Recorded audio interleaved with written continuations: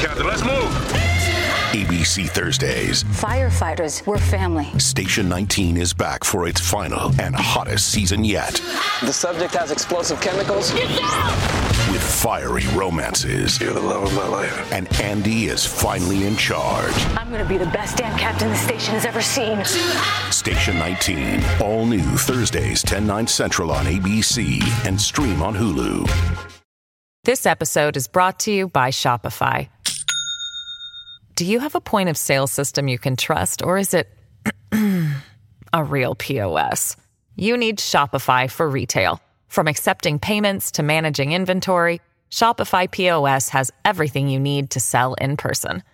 Go to shopify.com/system, all lowercase, to take your retail business to the next level today. That's shopify.com/system. Does Monday at the office feel like a storm? Not with Microsoft Copilot. That feeling when Copilot gets everyone up to speed instantly? It's sunny again. When Copilot simplifies complex data so your teams can act, that sun's shining on a beach. And when Copilot uncovers hidden insights, you're on that beach with your people, and you find buried treasure. That's Microsoft Copilot. Learn more at Microsoft.com/AI for all. Hello everybody, welcome back to another episode of The Casual Criminalist. As always, hello there, I'm your Casual Criminalist, Simon. What happens on this channel is one of my writers, in this case Chris. He writes me a script, I've never read it, we're going to read it together. This one is all about Henry Lee Lucas, and it's crazy. It's an absolute cracker, and I have no idea if it's crazy, I have no idea if it's good, I've never read it before. What I'm trying to do here is I'm about to give a plug to something that Chris asked me to give a plug to. And what I'm doing is trying to make you believe that the episode's really good so you won't click off or choose another podcast while I do this plug. You see how it works? It doesn't work because I told you how it works and I've spoiled the illusion. My writer for this episode, Chris Lake, is taking part in the Write a Book in a Day challenge to raise funds for the Kids Cancer Project. And that's a good cause because there's one thing we love. Kids. One thing we hate. Cancer. Kids with cancer. It's not right. I've got kids. I don't want them to get cancer. Obviously, Simon, why would you even say that? It's kind of f***ed up. The Kids Cancer Project funds research into childhood cancers. They believe no child should have their life cut short by cancer, and their eventual goal is a 100% survival rate. We'll get there eventually. It's going to be awesome. When we finally get rid of cancer, and then we'll just be ravaged by brain diseases when we're old. But then we'll get rid of brain diseases, and then we'll all be living to like 200 or whatever, and there'll be something else that's horrible that we don't even know about yet. And then we'll fix that as well because, well, look, humans are awesome. Medicine's awesome. I'm sorry, Chris. Let me get back to your points. The challenge involves getting a team together on an agreed day, which happens to be July 24th, to write a kids' book, which will go in the Camperdown Children's Hospital Library. Brilliant. Look, Chris, this writing's really long. It's a really bad thing to say. I'm trying to do Chris a favor, but right at the beginning, Chris, viewer retention is going to be terrible. People hate listening to things about kids with cancer. 3 keywords, an animal or an object, and the theme is sent to the writers. They must all be included in the book. It must be 8 to 10,000 words long. Illustrated. This is a book for bigger kids than my kids. The books I read my kid now, they have like 10 pages, but they're mostly pictures. It's like, I reckon this ad copy here is longer than most of the books that I read my kids. It must be 8 to 10 words long. Illustrated in the books. Illustrated? In a day? In a single 12-hour session? Good lord. So there's a story about this dude called Colonel Reynolds. Either that or his name is actual Col. But is his name Col Reynolds? Or is he a colonel? That's confusing. Let's just call him Colonel because that's awesome. You're an honorary Colonel, Reynolds. He started this movement, this idea, and pretty soon he was doing some... Okay, look, it came from somewhere, but look, it's a good idea, isn't it? You're making a book, you're raising funds for kids with cancer. Brilliant. The Write a Book in a Challenge Day has raised over £250,000, I'm assuming, because Chris is British. There's no symbol here telling me what currency. Chris has done it for a few years. This year, he gets a plug from me. That's Chris Lake. There's a link below. Yes, brilliant. Let's crack on. Oh my God, Simon, you made it even longer with all of your asides. People complain. They're like, Simon, just read the bloody ads. What I like to do is try to, I don't know. Look, it's just my personal preference because I watch a ton of YouTube and I listen to a ton of podcasts. I hate the adverts where it's like, blah, blah, blah, blah, blah, blah, blah, blah, blah, blah, blah, blah. It's like, yo, if you want to advertise that, they could just pay someone to like read the copy. I like to try and make it at least a little bit interesting because those are the ads that I like to hear. Simple, really, isn't it? But still complain, I don't mind. Whatever. Let's crack on. Oh, I changed my microphone stand. I know we will get to the episode. I promise to God we'll get to the episode. This microphone stand changed because people are like, Simon, what are you doing below the table? Because that desk is shaking something terrible. And I'm like, well, I do that thing. I can't sit still. And I'm like always shaking my leg.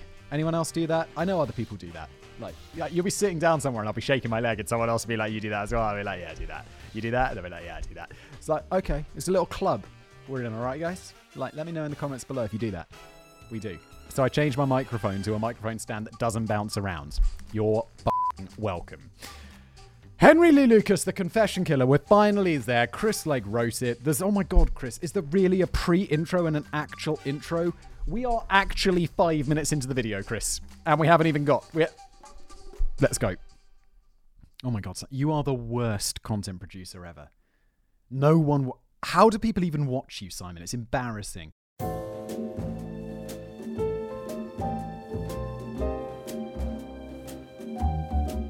Typically, any writer worth their salt will open a piece with an attention-grabbing intro replete with pathos, compelling story hooks, and the literal use of the rule of threes. What they don't do is burden the audience with... I don't know what pathos is. I know what the rule of threes is, because I used to do debating and like speech stuff. And one of the most compelling ways to like make a point is to say, it's this and this and that. It sounds so much better than doing 4 or doing 2. Always go for 3, if that's what the rule of threes means in writing. That's what it means in debating and speech giving. So, yeah. What they don't do is burden the audience with dry discussions of source criticism and historiography, because that's the kind of writing done by those posers who spend their days in cafes ostentatiously using laptops, the ones who've never been published as they never actually finish anything worth reading or have shown anything to anyone who might conceivably buy it. Chris is throwing that shade. But I digress. The fact is, the case of Henry Lee Lucas makes it unavoidable, as I have to set expectations straight away. Henry Lee Lucas and his erstwhile lover, Otis... I'm sorry, I've got a pronunciation guide. That's not how you say Otis. Otis. Otis? Who pronounces Otis Otis? I suppose it's got a double T, so you're... Otis. You'd shorten the O, right? For a preceding letter of a double letter that follows. Otis. All right, then. Otis Toole have been regarded... I'm definitely going to screw that up. Have been regarded as America's worst serial killers for decades, despite a near total lack of evidence and layer upon layer of contradiction and dispute. Even the pronunciation of Otis's name seems to be disputed. The Appellate Court of Texas, as well as roughly half the documentaries covering him, use the standard pronunciation Otis. Yes. Otis. Whereas everybody else, especially Texans, pronounce it phonetically as dictated by the double T. Big brain or what, Whistleboy? I'm quite impressed with myself. I know it's like basic English, but I'm dumb. And like the double T, the shorter letter before the double letter, I'm like, yeah, nailed that shit. Otis himself has confusingly used both. Beyond this, a perfect conjunction of deliberate myth-making. Look, I'm just going to call him Otis because he uses both. I don't care what you think about in Texas. Most people seem to use Otis. Let's just go for that. And everyone else can just, well, f*** off, really, to be honest. I've made an executive decision. Beyond this, a perfect conjunction of deliberate myth-making, moral panics, the peak of television's cultural ascendancy, and the legendary Texas Rangers made them a national sensation, an integral part of the fabric of America's national memory, as well as the darker side of its identity. This needs to be balanced against the fact that most of their story is utter bullshit, and it's unlikely that we'll ever know exactly what they did and to whom. But hopefully, this won't be too much of an issue. To my mind, the perverse obsession with necrophilia, cannibalism, and incest porn to which this story is so often reduced isn't actually the main event. Wow, really? The necrophilia and cannibalism isn't the main event? I'm just wondering how, or incest, but I'm wondering how we could get worse. What this story's really about is an appalling miscarriage of justice perpetrated by some sections of law enforcement and exposed by the courageous efforts of victims' families, other sections of law enforcement, and the modern era's favourite whipping boy, the mainstream media. Yeah, also modern era's favourite whipping boy, because the mainstream media is like, and I don't think alternate media, other than of course my wonderful channels, but like when you say alt media, alternative media, you think, oh god, where are we going? We're going to that Nazi website.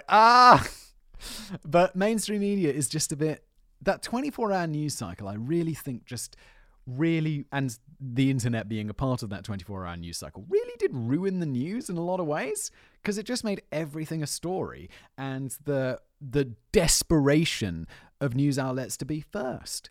And it's better to be, to them, for views and money, it's better to be first and incorrect, or like halfway correct and first, than it is to be second and right, which is, yeah, I don't know how we fix that, but it's kind of broken.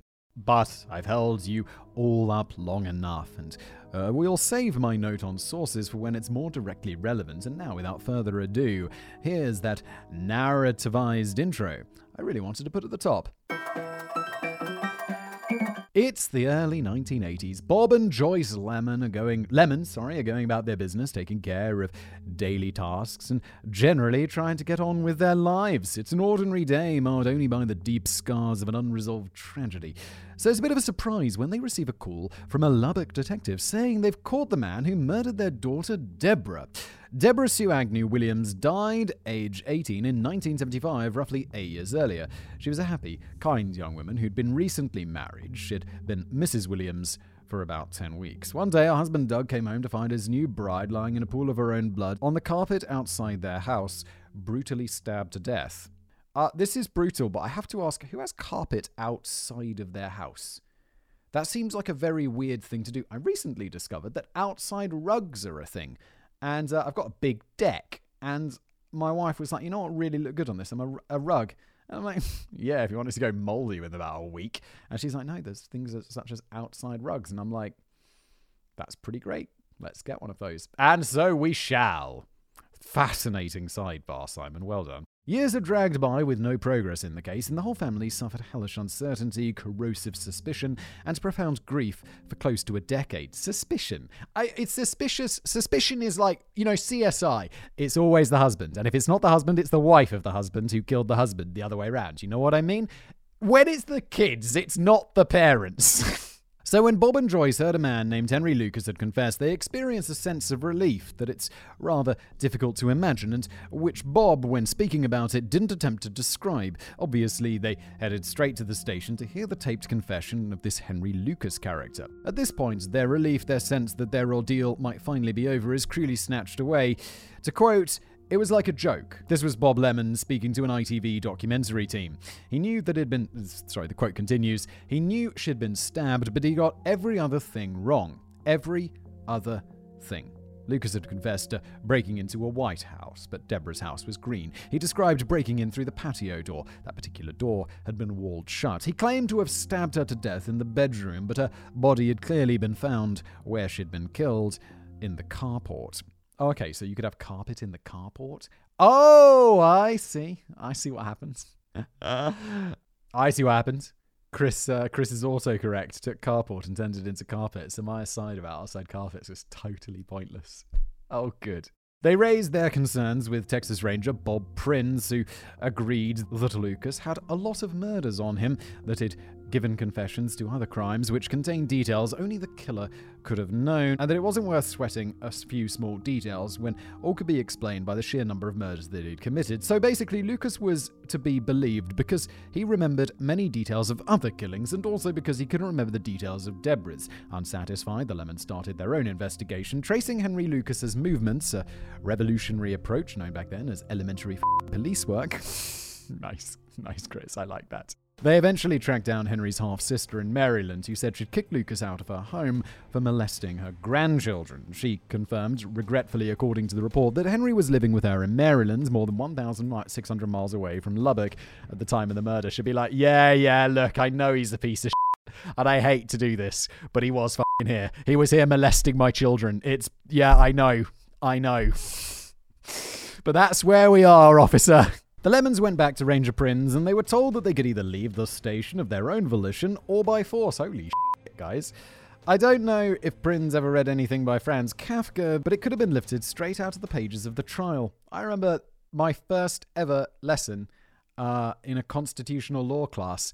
The professor was like, just go read the trial, and that'll give you a really good feeling for constitutional law.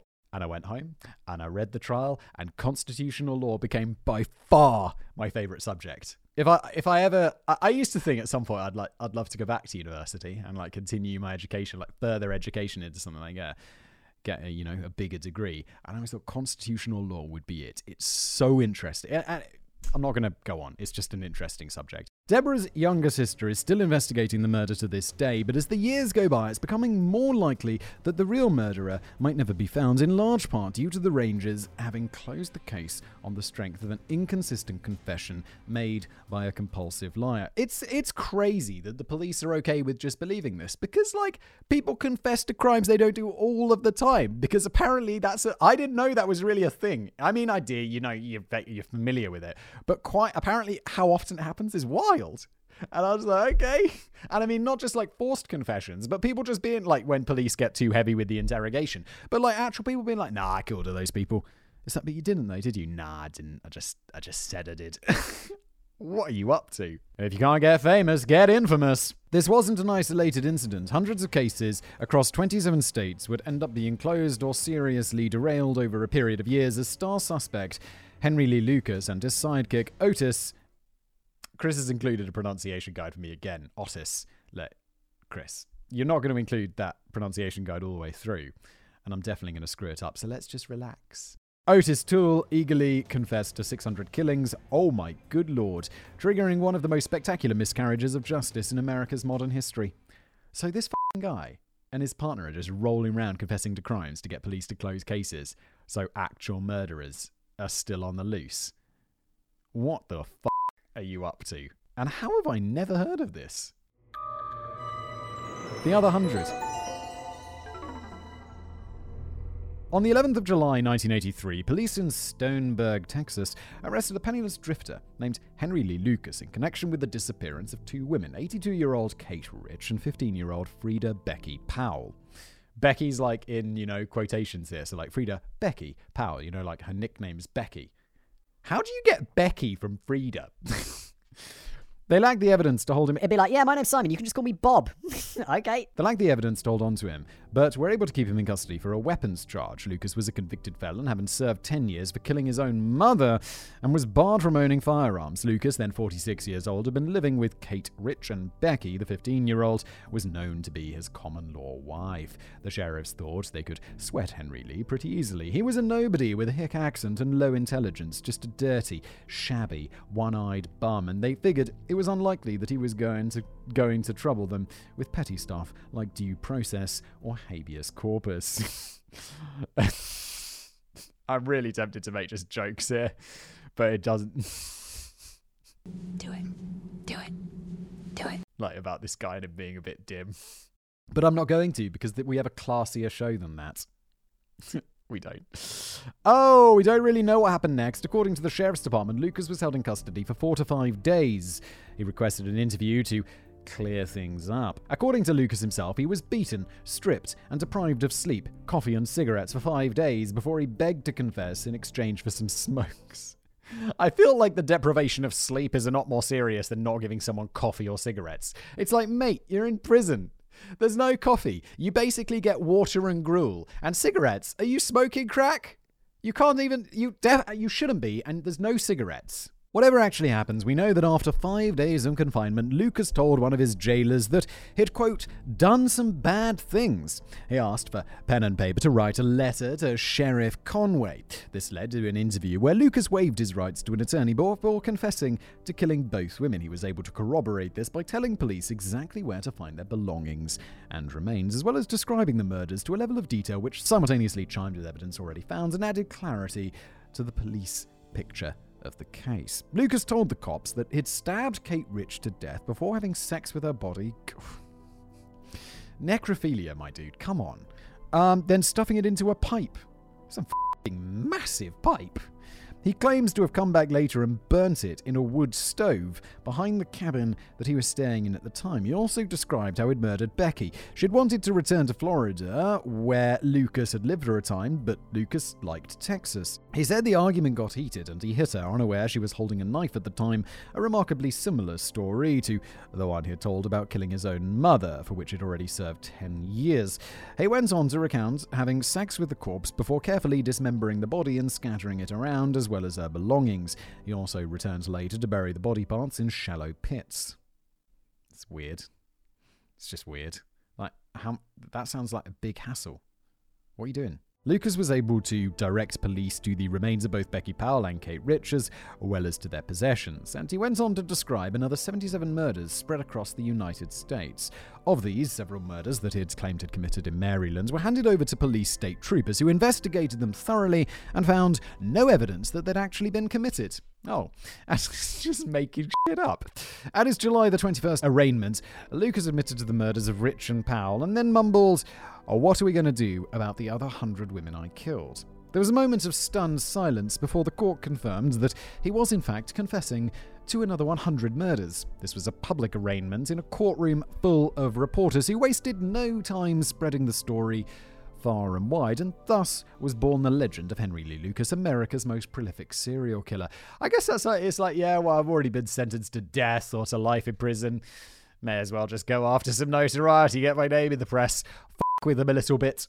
Because, I mean, you're in prison for the rest of your life anyway. It's like, yeah, I murdered 100 people. No, you didn't. Stop lying. Bigger than Elvis.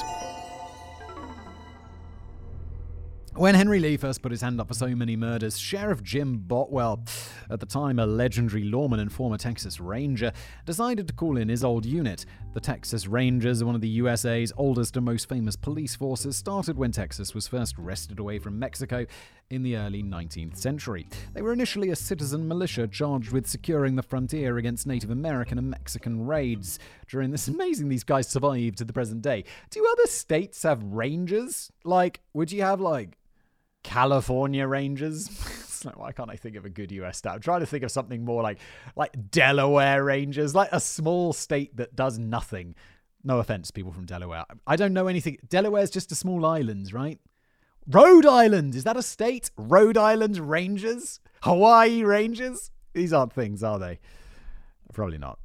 But I feel like everything else, you got the states have similar systems, right? You got NYPD, LAPD, LVPD, KGB, CPD, I don't know.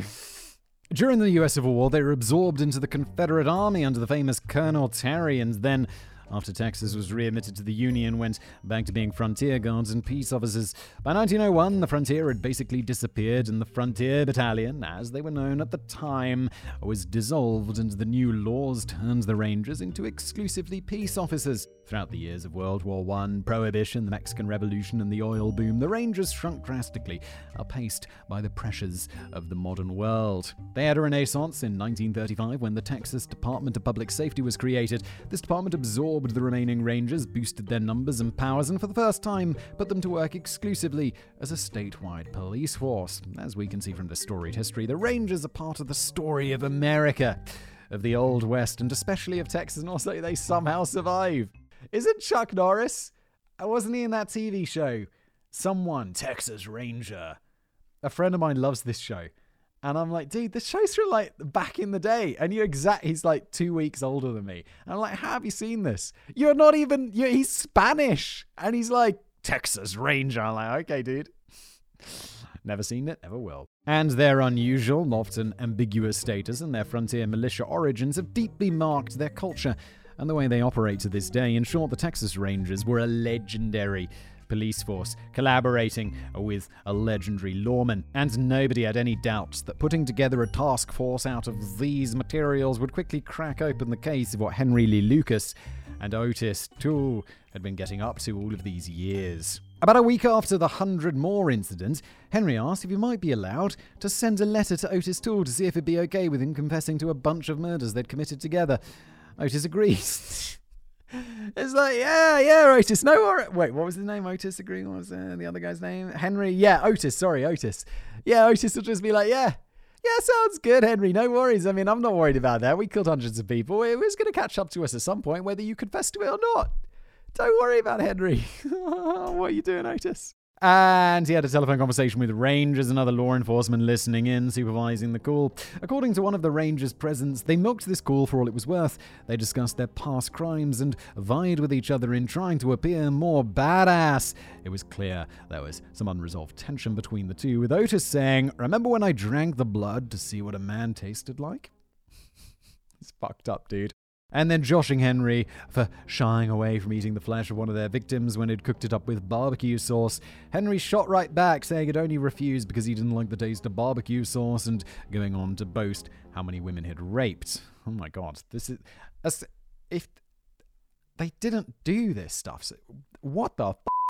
After this phone call, Otis Toole began talking as well, backing up statements made by Henry, confessing independently to murders and soaking up his share of prison privileges and media attention. Most notably, Otis confessed to the murder of 6-year-old Adam Walsh. He said he'd grabbed Adam from a Sears car park, raped him for several hours over a couple of sessions, and then when Adam began demanding he be taken home, he decapitated him with a machete.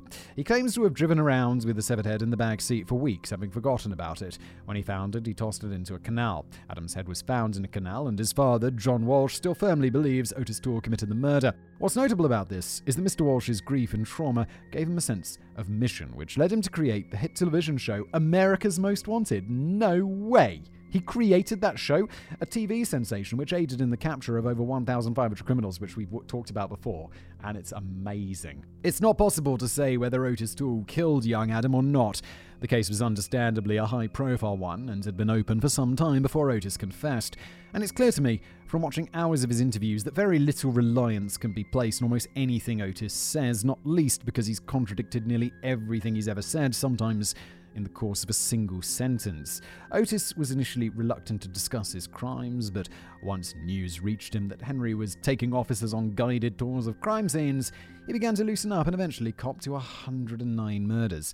Did they kill anybody? I feel like they must have killed someone, and then they're just like amping it up.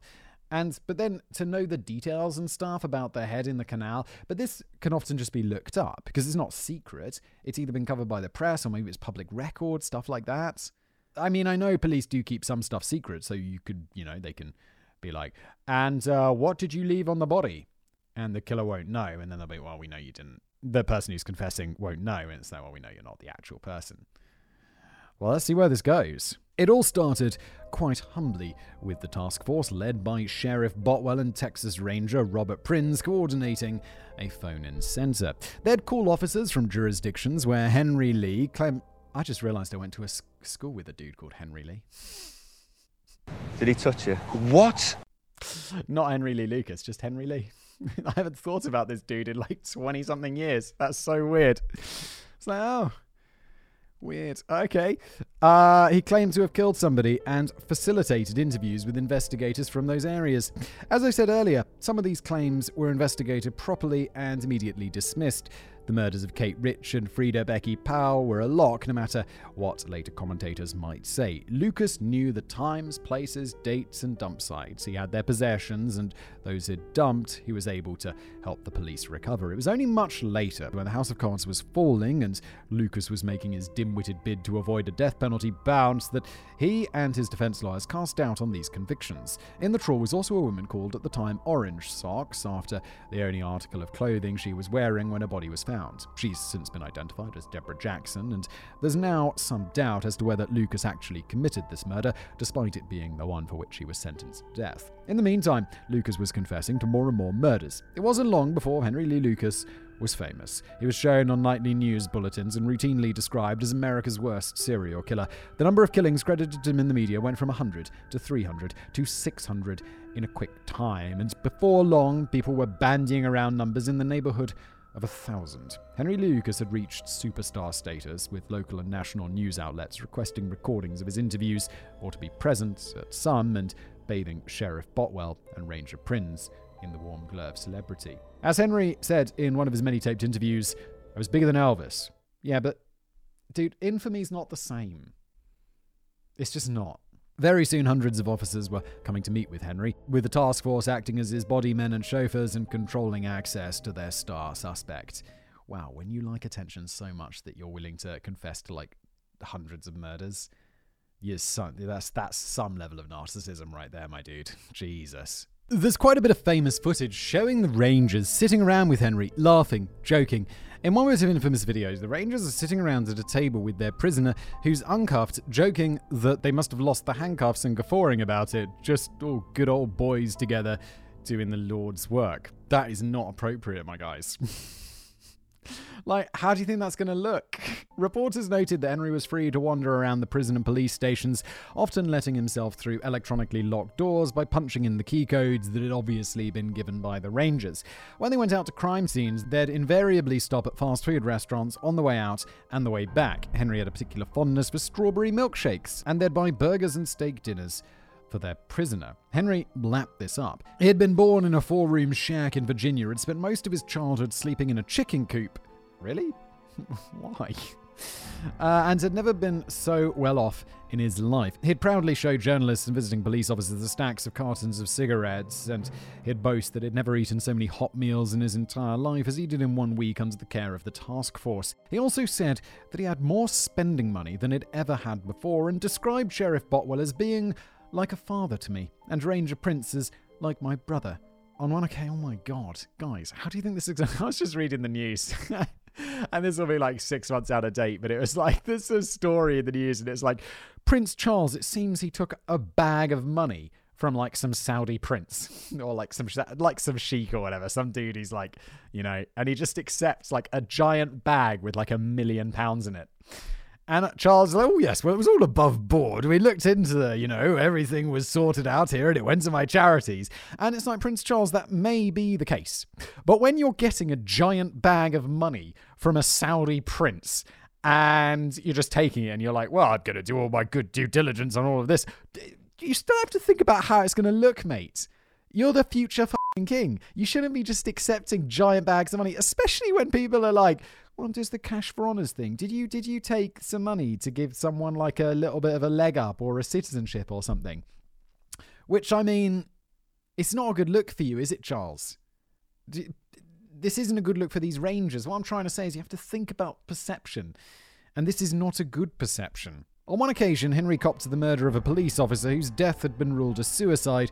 The result was that the widow was granted a life insurance claim which otherwise would have been denied. The Rangers celebrated this by booking out a restaurant and allegedly spent $3,000 on booze and hookers, apparently with their prisoner in attendance.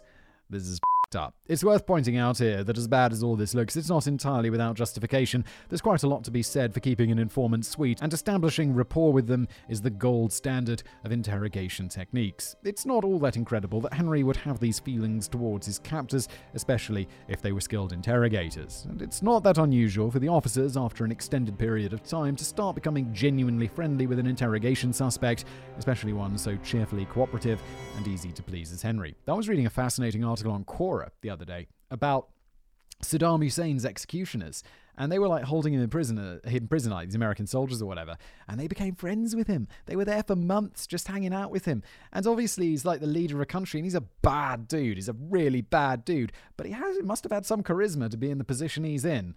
And when they died, they were like, it was quite sad. You didn't really want to kill him. And I'm like, that's some heavy, it's like reverse Stockholm syndrome or something. Anyway, the way Henry told it is he and Otis would go on long road trips looking for people or places to rob. On the way, they'd pick up hitchhikers, women for Lucas and men for Tool. Lucas said he preferred to kill his women quickly as he preferred sex with dead bodies. Oof, dude. Quote, a live woman ain't nothing to me. I mean, this guy was a real jerk. If you don't, why would you let those words come out of your mouth? That's up. Lucas said this on one of the many occasions he explained his preference for necrophilia. Thanks for the clarification, Chris. We knew. According to them, they would usually rape their victims before killing them either by strangulation, stabbing, battery, or gunshot. They would then have sex with the corpses before mutilating them and disposing of the bodies. When they were forced to move out of Otis's mother's house, where they shared a room, they took Otis's nephew and niece, Frank and Frida, with them and continued to commit sex crimes and murders in front of the children. Because, I mean, yeah, it's like necrophilia, murder, mutilating bodies. How can we make this worse? Let's do it in front of children. Great idea, Otis. Brilliant. We've made it worse. Sometimes they would commit robberies, either burglaries or armed robberies, killing their victims to eliminate witnesses. Henry said that when he discovered Otis also had a proclivity for killing, he coached him in how to vary his MO.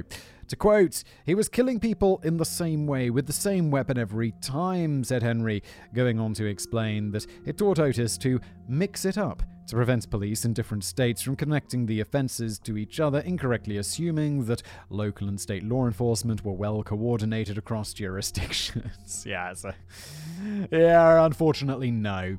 Interestingly, Otis mentions this little bit of tradecraft as his own idea, lecturing journalists and police interrogators as he's delivering a Murder 101 course. No, mate. It's like blindingly obvious. Whoever had the idea originally, this in the eyes of the police explains the widely different modes of killing across the hundreds of victims, which in any other circumstances would strongly suggest they'd been killed by entirely different people. Why am I getting the feeling that they were actually killed by entirely different people? Seems quite likely, doesn't it? Anyway, at some point during their years-long spree, they were recruited by a satanic cult. Oh, weirdly, the episode I recorded before this was also about a satanic cult. There you go. We're all about those satanic cults. Probably click-worthy and definitely a great way to get my advertising on YouTube removed. Sad times. Fortunately, we have the podcast advertising, which definitely helps. The cult wanted the podcast advert. They don't care. They'll be like, what's this about? Necrophiliacs mutilating bodies in front of children. Sure. Yeah, no worries. We'll sponsor that Oh, podcasts. Love it. The cult wanted to use them as hitmen and gave them several months of training in order to become, in Henry's words, killing machines for Satan. Sometimes they'd be tasked with finding children to be sacrificed in rituals or instructed to rape and kill people in order to spread evil in the world. Other times they'd be sent to eliminate threats to the cult or people whom the cult deemed too godly or too prone to spread the good in the world. These jobs were apparently well paid, with some killings netting up to $10,000. Where are they getting the money from? Where's this demon cult? This is such bullshit. Hey, it's Kaylee Cuoco for Priceline. Ready to go to your happy place for a happy price? Well, why didn't you say so? Just download the Priceline app right now and save up to 60% on hotels. So whether it's Cousin Kevin's Kazoo Concert in Kansas City, go Kevin, or Becky's Bachelorette Bash in Bermuda, you never have to miss a trip ever again. So download the Priceline app today. Your savings are waiting. Go to your happy place for a happy price. Go to your happy price, Priceline. This apparently came to an end when Becky, Frida, and Henry fell in love and ran away together, abandoning Uncle Otis. When asked about Henry during one interview, Otis replied, "Henry was a person I used to love, but that love turned to hate.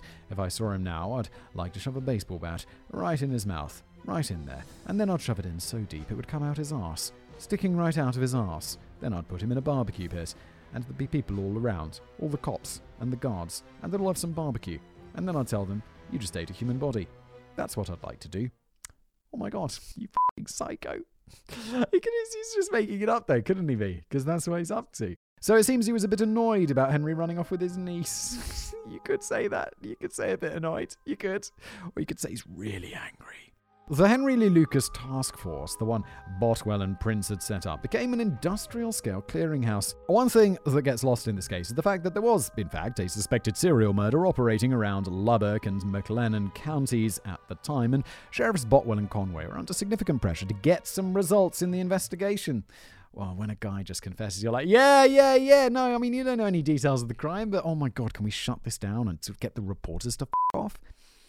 I mean, I get why they do it, but we've got to sort out that, because that's not good, guys. So, when Kate Rich and Frida Becky Powell disappeared with a clear suspect who'd been convicted for the murder of his own mother, no less, it's likely that they genuinely thought they had their man. It's even possible that Henry Lucas was their killer, or at least was responsible for some of the murders. So the initial steps taken, calling in the state authorities in the form of the Texas Rangers, setting up a task force and questioning their prisoner about other murders in the area, all of this was not only reasonable, it was good police work, especially in light of the fact that Henry's first confession, the 100 more thing, was unsolicited. Where most people start to find fault is in the way the Rangers allowed the Henry Lucas confession to balloon unchecked, and the lack of police work done by the sheriffs and the Rangers as the investigation wore on. In fact, investigation is far too flattering a moniker for what actually followed. First of all, there was the nature of the suspect. Cops are exposed to quite a few false confessions, especially those with experience of high-profile cases. I know Simon's pretty gobsmacked by the whole concept. Yeah, I mean, I expressed my surprise at this in previous episodes, and I expressed my surprise again today, because it's f***ing surprising! But to be fair, so are most people. Yes! There's a whole branch of criminal psychology which deals exclusively with the phenomena of false confessions, and even they sometimes struggle to explain why it happens. But what they have done extremely well, though, is develop a typology for a typical confessing Sam. It's broad, as there are many different kinds, but Henry Lucas fits perfectly. His pathetic eagerness to please, his parasocial bonding with his captors, the way he'd give wild guesses until he hit on the right details, and his increasingly implausible explanations for why he didn't know them. All this and more should have rung alarm bells for the members of the task force and the horde of out-of-state cops and investigators who descended on him. And to be fair, it did for some. Notably, a couple of rangers on the task force did have doubts, but they were quickly bullied into silence or moved to other duties, and the Henry Lee Lucas Carnival of Death just kept rolling on. Yeah, it's pretty wild, isn't it? This is like, I mean, I was gobsmacked at false confessions before, and today it's like, oh my god, they go deep. Things fall apart. By 1985, the Henry Lee Lucas Show was at its height, with multiple documentaries, news features, articles, and interviews keeping the public's interest in these phenomenal killers alive. This is exactly what they want. There's a thing called herostratic fame, which is fame for doing something bad, like super infamy. And it comes after I made a video all about this. There was a guy called Herostratus. That was his name.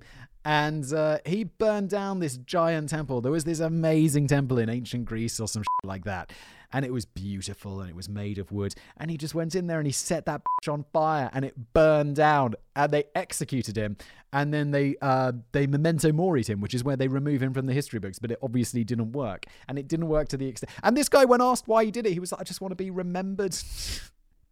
And he is, because here we are talking about him like hundreds of years, thousands of years later. Herostratus. What a dickhead. Burned down this beautiful temple. It was fortunate, or unfortunate, that Henry's confessions coincided with the beginning of the satanic ritual abuse panics of the 1980s, started by Lawrence Pazder and his wife and patient Michelle Smith, who published a book of supposedly recovered memories of SRA, that's satanic ritual abuse, that she'd suffered as a child. It hardly needs pointing out that recovered memory therapy is garbage and caused untold harm and suffering in the years before it was finally discredited. Yeah, made a video about that as well. The satanic panic is absolutely nuts. It's like the number of people were accused of, what did you do? I abused and mutilated children. Or like, that's what people were accused of.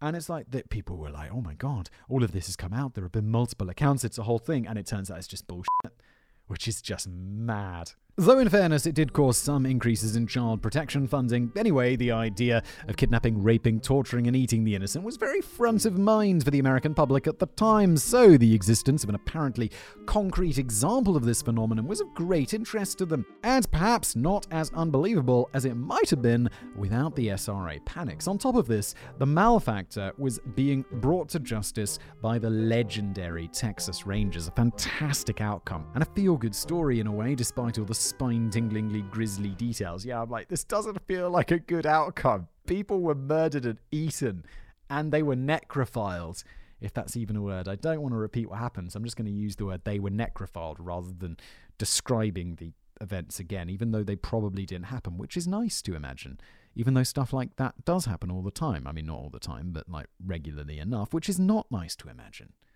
What the f***, humans? The problem was that intelligent, experienced people were starting to have serious doubts about the case being built against Henry and Otis. I mentioned before that their frontier militia roots were formative to their whole approach to policing, and it's worth adding here that it also contributed to an existential crisis that they've been going through, and which arguably started with the Henry Lucas case. The Rangers are a proud and highly traditional force who've shown a dogged resistance to any effort to modernize their methods. There were mass regulations when the first female Rangers were sworn in, with some old Rangers citing doubts as to whether women could hack the frontier outdoor lifestyle associated with being a Ranger. This is like one of those things though. It's like, yeah, all those guys resigned and no one gives a shit. It's like, well, okay, good, because the force is changing, and to replace them we'll bring in some more women because it's 2022. Welcome to the future. And now you may leave. It's like, what? And if they can't hack it, then they won't be able to continue. But just because they're women doesn't mean they shouldn't get a shot. It's like prime ministers of the United Kingdom. We tried it with Margaret Thatcher, and that went, not very well. People don't like her. And they tried it with Theresa May, and now it's like, well, obviously women can't be Prime Minister of the United Kingdom. It's just not going to work. This is a joke, just to be absolutely clear. It's a joke. And they were both also, like, I don't know. I've got opinions of Margaret Thatcher that are not very popular with people. Like, I'm not even going to say, like, it feels like this is old British politics that no one cares about. Let's just move on. But Theresa May, bit of a disaster, wasn't it, Theresa? This despite the fact that even back then investigators were about as likely to be playing harmonica around a campfire while boiling tins of beans as you or I. I'll have you know that that's my weekends. No, it's not. It's not. Although I also when I go camping, I go with my mates. I wish we played harmonica. That would be awesome. But I always just go and I've got some like tin of beans, like some pasta in a bag that you mix with water. All of my mates arrive and they've hiked with these giant bags into the woods and they're like frying up a stir frying. One of my mates, we went and he took he froze a giant steak, put it in his backpack, and we were hiking the whole day and it gets there and it's defrosted. I'm like, what are you cooking there, John? He's like, got a skillet. And I'm like, what do you mean? And he's like, I brought a skillet. And I'm like, how much does that skillet weigh? He's like, probably like 2 kilograms. And I'm like, you put a skillet in your bag. What are you doing? And all my friends are like, how can you eat this pasta? And it's like, don't you not like it? And it's like, of course I don't like it, but it's just sustenance. I'm camping. I'm out here for the enjoyment of nature. If I want to have a really good meal, I'll make it at my home rather than make a half sort of good meal in the forest. No, just me. Apparently it's just me, because I'll go with like 4 or 5 mates and other than one dude who probably he'd just drink beer. One of ours. Everyone will be doing some fancy meal and I'm just like, no, I'm just going to eat this pasta. And then drink this bottle of wine that I brought. just me, apparently. What are we talking about? That was a tangent, wasn't it? And there have been multiple instances reaching down to the present day where Rangers have fatally compromised investigations by stubbornly sticking to investigative techniques and assumptions which would have been thought of as quaint in the 1930s. This isn't intended to dump on this proud and storied force. The Texas Rangers are making sincere and significant efforts at reform, but they're hamstrung by their own legends and the culture it sustains, so the process is excruciatingly slow, which may go some way to explaining why their investigation into Henry Lucas was so crude and perfunctory. Guys, I get it. I get that there's traditions and stuff, but when they're just get rid of them. Like, Texas Rangers, if they're not doing a good job, they should be replaced by regular police, because, look, I'm not some fan of police work on this show. As we pointed, often it's just not very good. And if the Texas Rangers are like the version of the police, I'm extremely concerned. Chris seems to be more like, we should respect their traditions. I'm like, that. If traditions are get rid of them. You know what was a tradition once? Like racism, slavery. That was a tradition. It was it's the position of people in society. It's like, yeah, but it's obviously wrong, isn't it? So we changed it.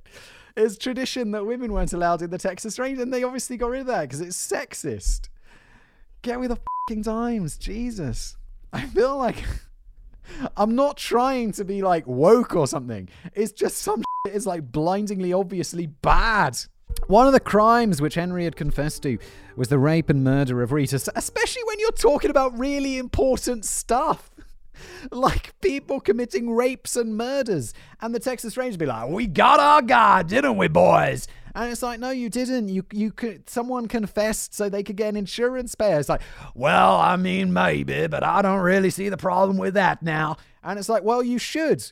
And it's like, how's that? And it's like, are you that dumb? Because there's a real murderer out there. Oh, now we got our guy. Wait, do you not remember the beginning?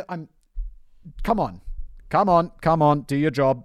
Rape and murder of Rita Salazar and the murder of her date Frank Kevin Key in 1978 in McLennan County, Texas. It was a high-profile case sitting open on the books of newly minted McLennan District Attorney Val Furzel. Furzel initially looked on the confession as a gift, a career-making one in fact.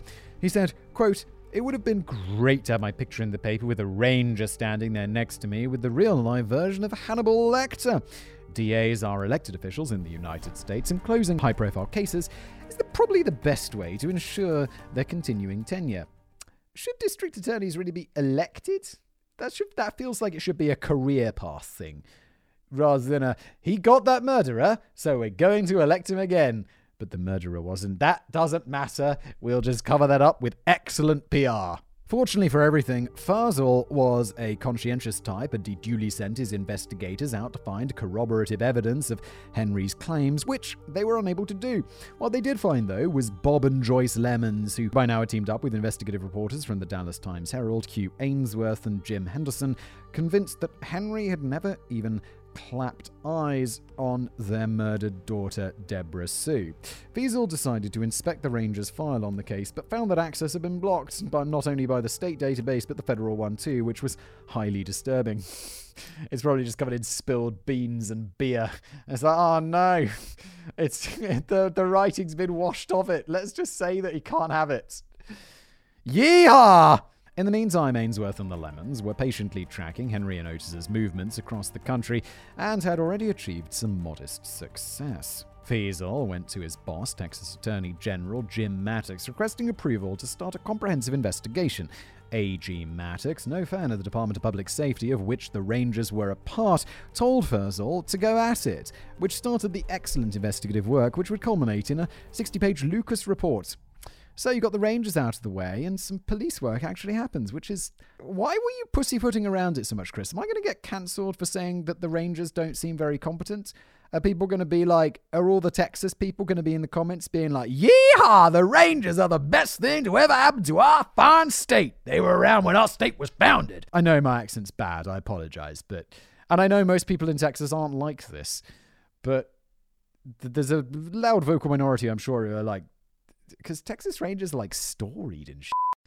Well, whatever. I don't know anything about this. I'm just doing it prima facie on the stuff in front of me. And the stuff in front of me says it's a bit shit, doesn't it? It should to you as well, to be honest. Maybe that'll change. Maybe they'll be brilliant by the end of the episode and we'll all have changed our minds. But the Rangers weren't going to let their prize go that easily. And here's where things get seriously hinky.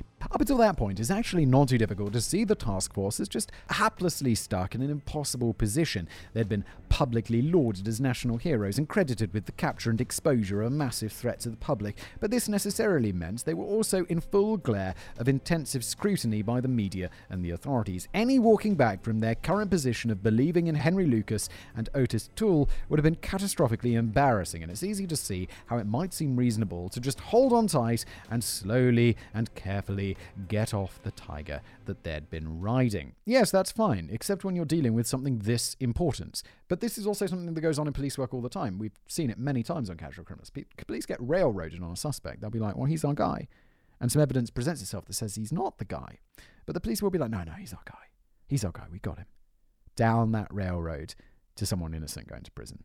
But this is absolutely not what they did. Hugh Ainsworth was subjected to intimidation and was also the subject of a home invasion where nothing but his professional papers were taken. And Furzel, who'd been wondering how the hell the Rangers had been able to lock down the federal database, got his answer when the FBI suddenly charged him with racketeering, corruption, and even homicide. What the f***?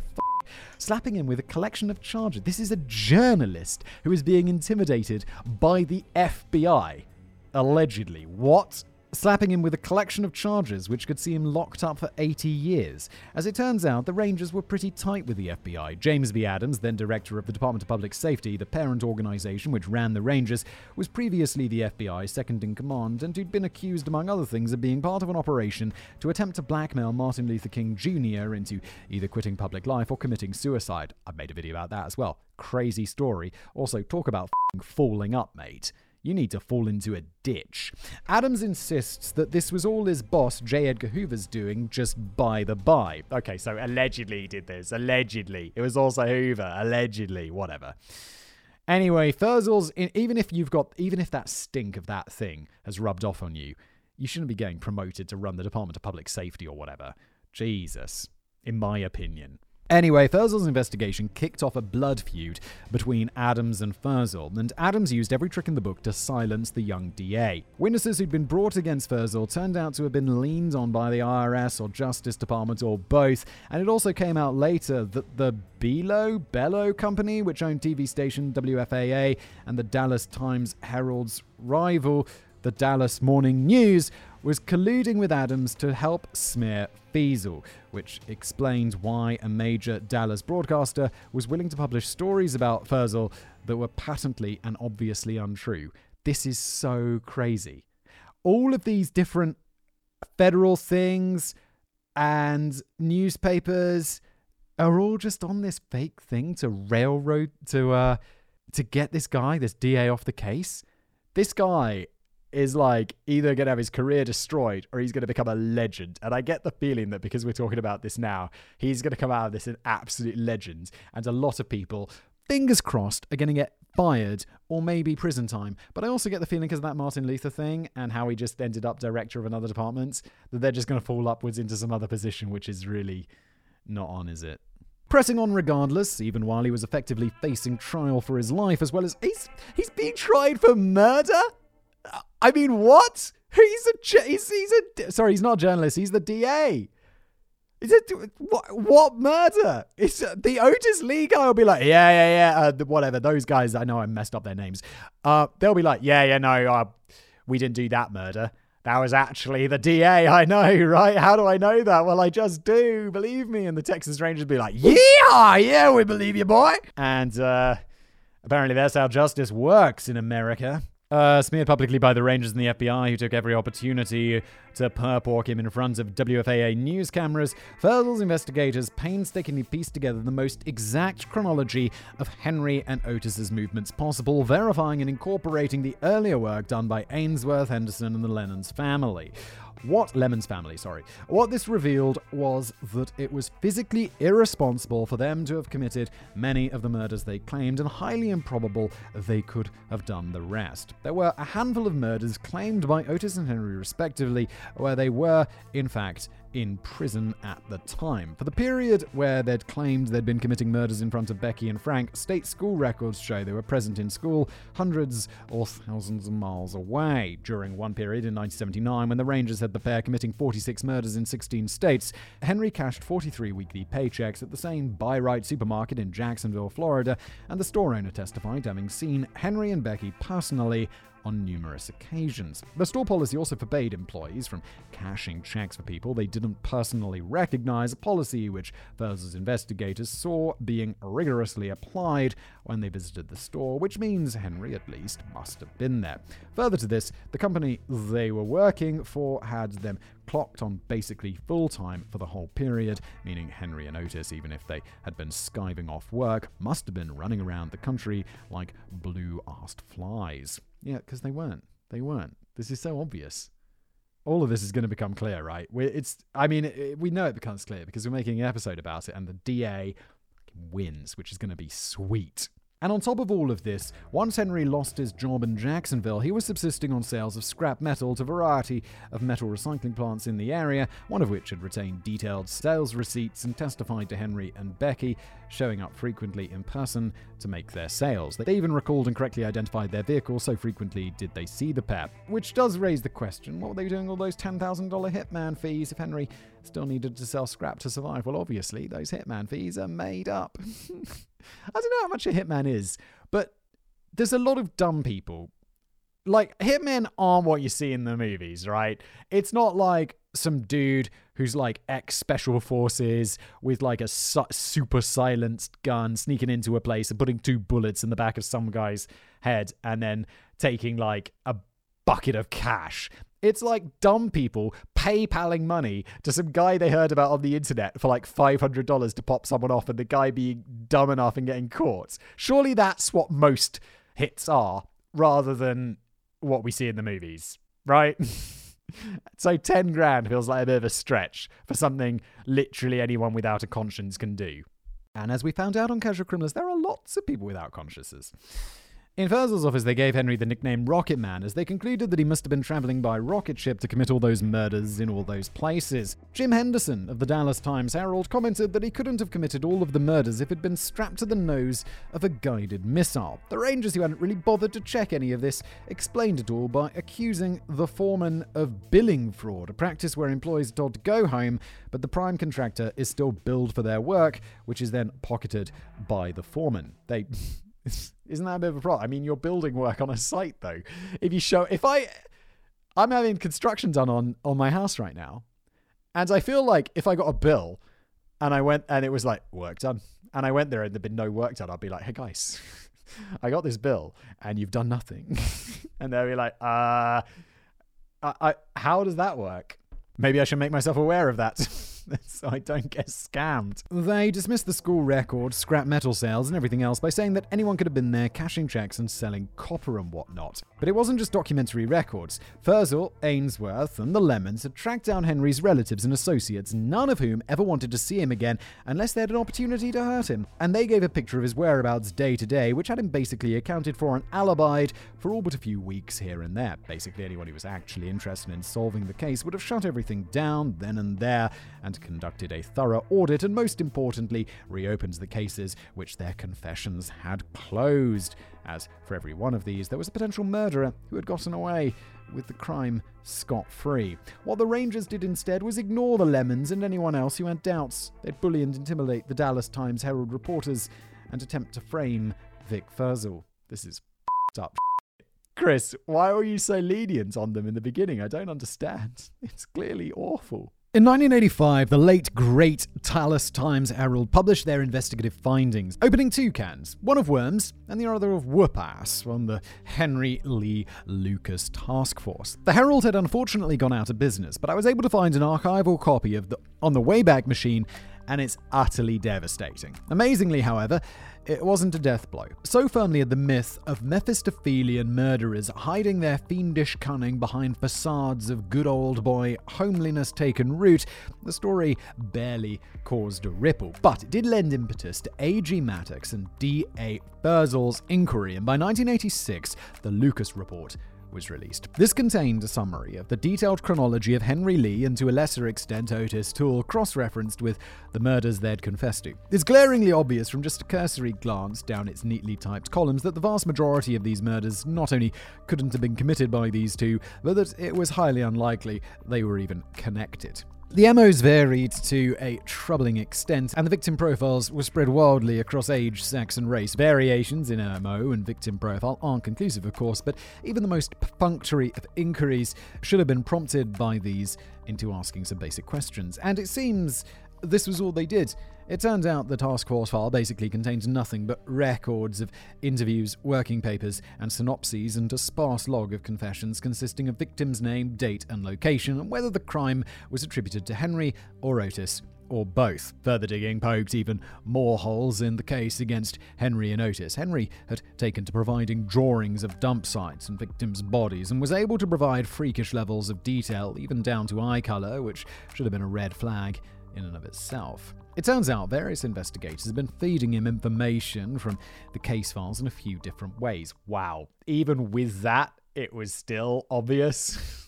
In some cases, interrogators would patiently ask the same questions over and over again until one of Henry's wild guesses would hit their mark, after which they'd feed him a nugget of information and then rinse and repeat. Where these confessions were taped and used in evidence, heavily edited versions, excluding Henry's confusion and inaccuracy, were provided to the court. At other times, members of the task force would secretly share key details of a crime with Henry ahead of an interview with another law enforcement officer. And on numerous occasions, he was allowed to refresh his memory during interviews by reading directly from the case file. Jesus, this guy, it just drifts beyond incompetence and cover-up to, full conspiracy. This is nuts. This has got to be a crime. This is the people allowing this to happen. This has got to be off the force and into prison sort of situation. Surely. Proof positive of this was the fact that on multiple occasions Lucas had confessed to erroneous details which existed nowhere else but as mistakes in the files. For those police officers and investigators who came from external forces, the Rangers insisted they follow a strict interview protocol to avoid tainting evidence, but don't appear to have backed this up with any supervision or oversight of any kind, which probably isn't surprising given what they themselves were up to. Otis, who was less famous and received slightly less rock star treatment, underwent a similar process, making wild guesses at MOs and at crime scenes until he hit on the right answer. All this and more was revealed in inquiries conducted by Maddox, Feasel and others. Vic Feasel, by the way, was acquitted of all charges against him and was awarded the largest defamation payout in US history. $58 million. Oh my good lord. Not only did he make his career, but he doesn't have to have a career. Holy shit. Against the WFA News Channel, which helped the DPS director, Department of Public Services or whatever it was, security, something like that, the people who oversee or manage the Texas Rangers, which helped the DPS director in his attempt to destroy him. He subsequently became Henry Lucas's attorney for a time and is now in private practice and will, perhaps understandably, spin wild tales of government corruption at every level to anyone who listened to him. Yeah, because he was proven right. It was a crazy conspiracy against him, and the courts were like, yeah, the was. Here's $58 million. And you were right, mate. I love it. I love it. And then he became Henry Lucas's attorney, who probably doesn't have any money. But guess what? It doesn't matter. So you got this brilliant attorney who's defending this dude because he's already made. He's got $58 million in the bank. His writings and podcast interviews on the Lucas case are excellent, however. I don't want to give the impression that he's crazy, but he definitely does seem embittered. And who can blame him for that? Nobody can blame him, because he was a part of one of those conspiracies that we assume are the sort of thing that crazy people talk about, except he was completely right. Legends, mate. What followed was a bit of a catastrophe for the Texas DPS and the Texas Rangers. Good! In public and in circles which directly affected them, they had a whole battery farm's worth of egg on their faces. Strange to say, though, there weren't actually that many concrete consequences for this monumental balls up. There's a few reasons for this, and it's worth going through them. First of all, the task force was quick to point out that they weren't actually tasked with investigating the vast majority of the crimes that the pair had confessed to.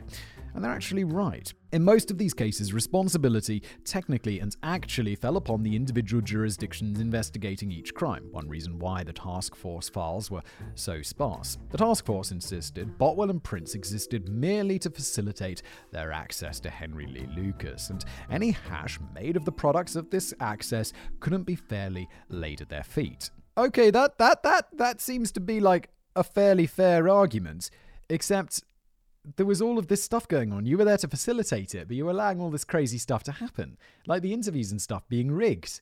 Like, that's insane. This is partially true. If cops from Maryland, Virginia, California, and so on come to interview a suspect and then charge him with crimes he's confessed to, where exactly do the Texas Rangers come into it? From a strictly legal point of view, the argument's pretty unassailable. Sure, as reasonable people, we know that they have a duty of care and of diligence as a state law enforcement agency. That this obviously loopy idiot confessing to every crime put in front of him should have been scrutinized or even questioned properly just once or twice is fairly obvious. The task force practically advertised Henry Lee as a neat way to tie up old cases and improve statistics for any force willing to buy into the task force's fiction that Henry Lucas and Otis Toole were demonic tools of Satan pretending to be slow-witted drifters. But within the strict definition of the task force's duties and remit, somewhat hastily fleshed out in detail just after the roof fell in, they hadn't really done anything criminal which could be easily proved. Wait, they fleshed out the details of what they were supposed to do afterwards? That makes no sense.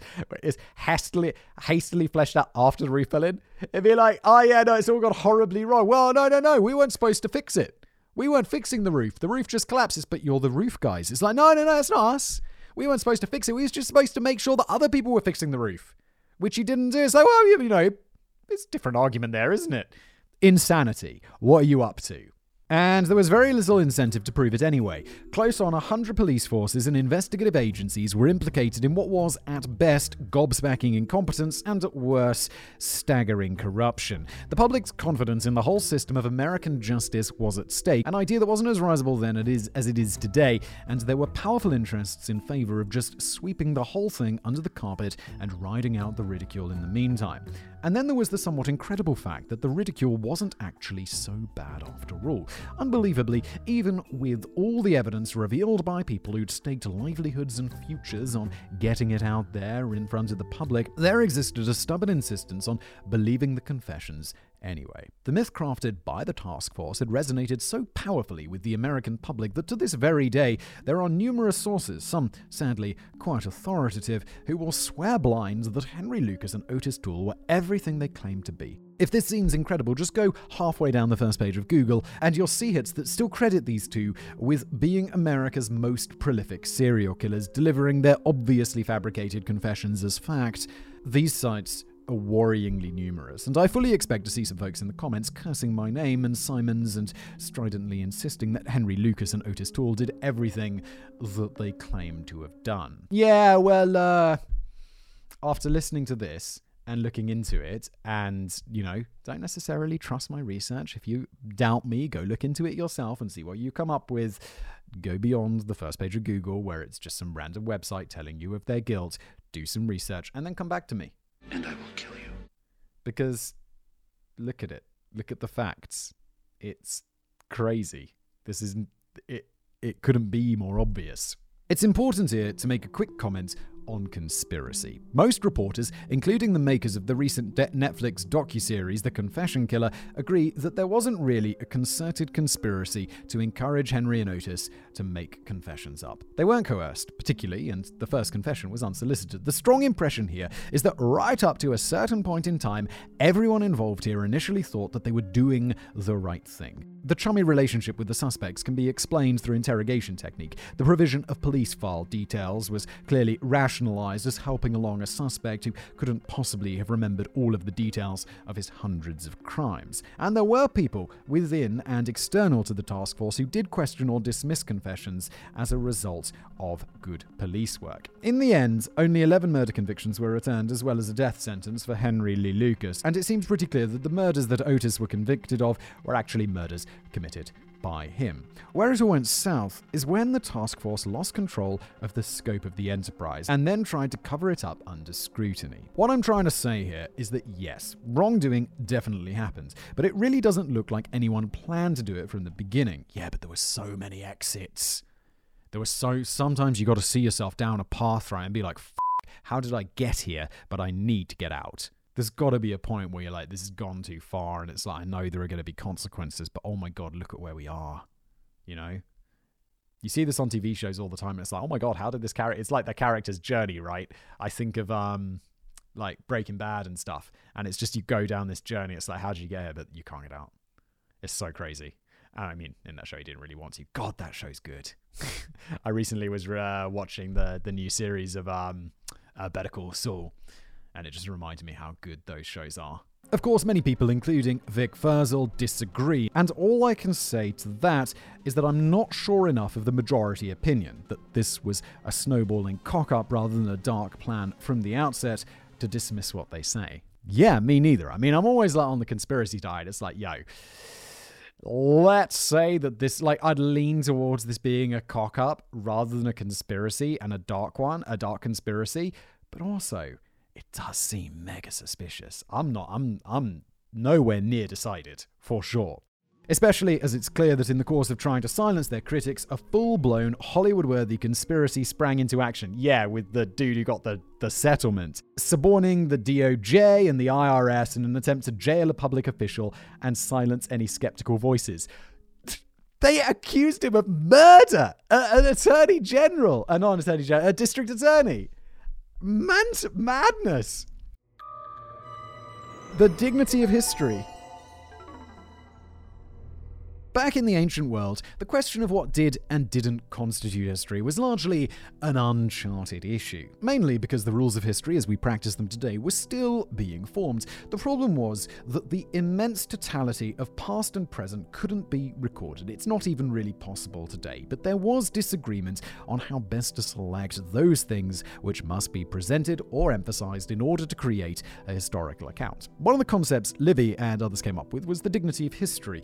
The basic idea was that since history was a highbrow sort of affair, mostly concerned with great matters of state, kings and generals and whatnot, there was a bunch of stuff to do with everyday common living that just didn't matter enough to sully history with. Which is why we know Julius Caesar's exact itinerary on the morning of his death, but not how the microcredit network underpinning the entire Roman market system worked, or even if it existed. Yeah, all of this stuff would be so cool to know. Like all of these little minutiae of Roman society, and instead we only learn about them through the history of the greats.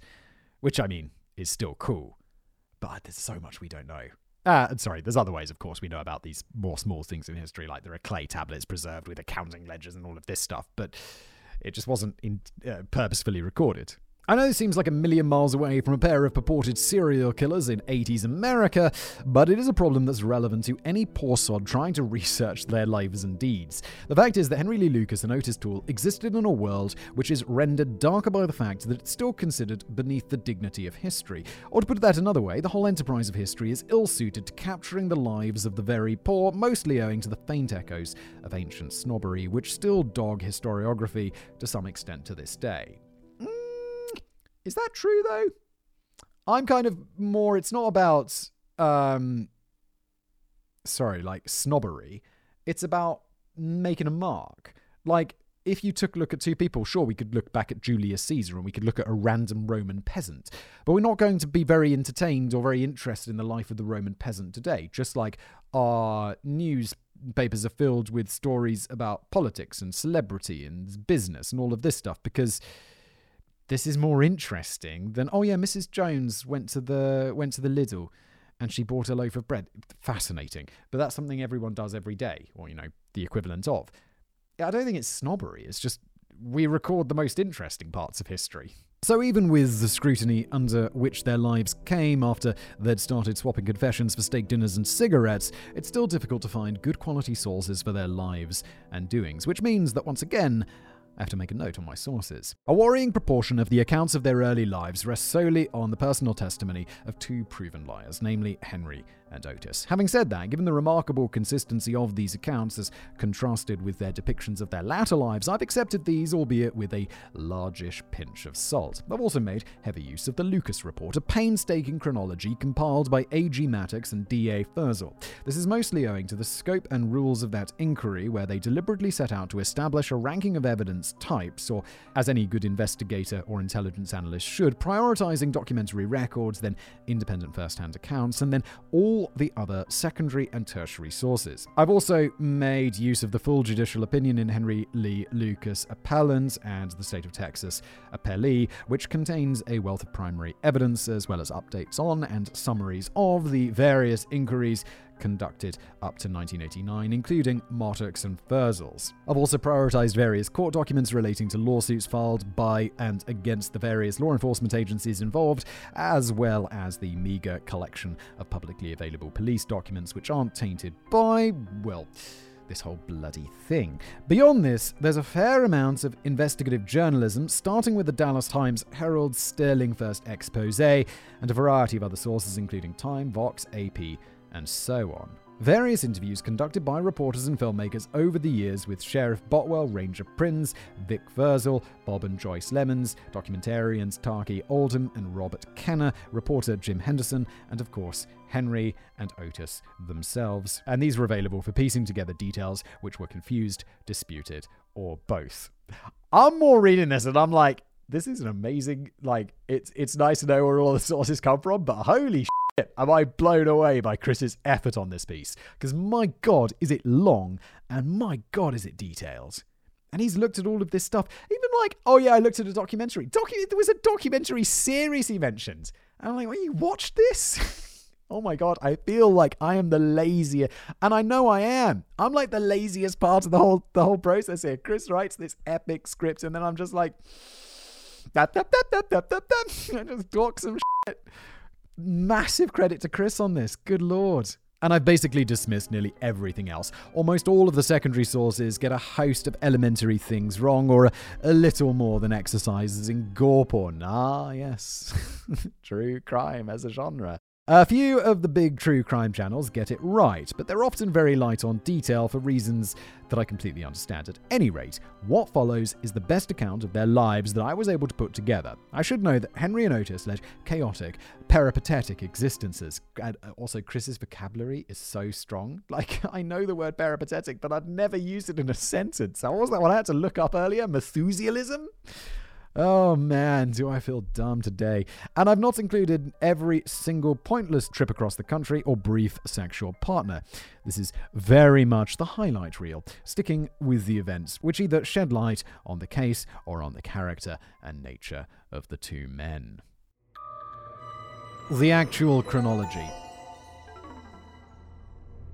Henry Lee Lucas was born in 1936 in Blacksburg, Virginia, in a four-room shack where his mother Viola made a tenuous living as a prostitute. Henry was the youngest of either 6, 8, or 9 siblings, most of whom had been farmed out to relatives or foster care by the time he was born. His father was an alcoholic who had lost both legs after passing out drunk on the tracks where a train ran over them. Holy good Lord.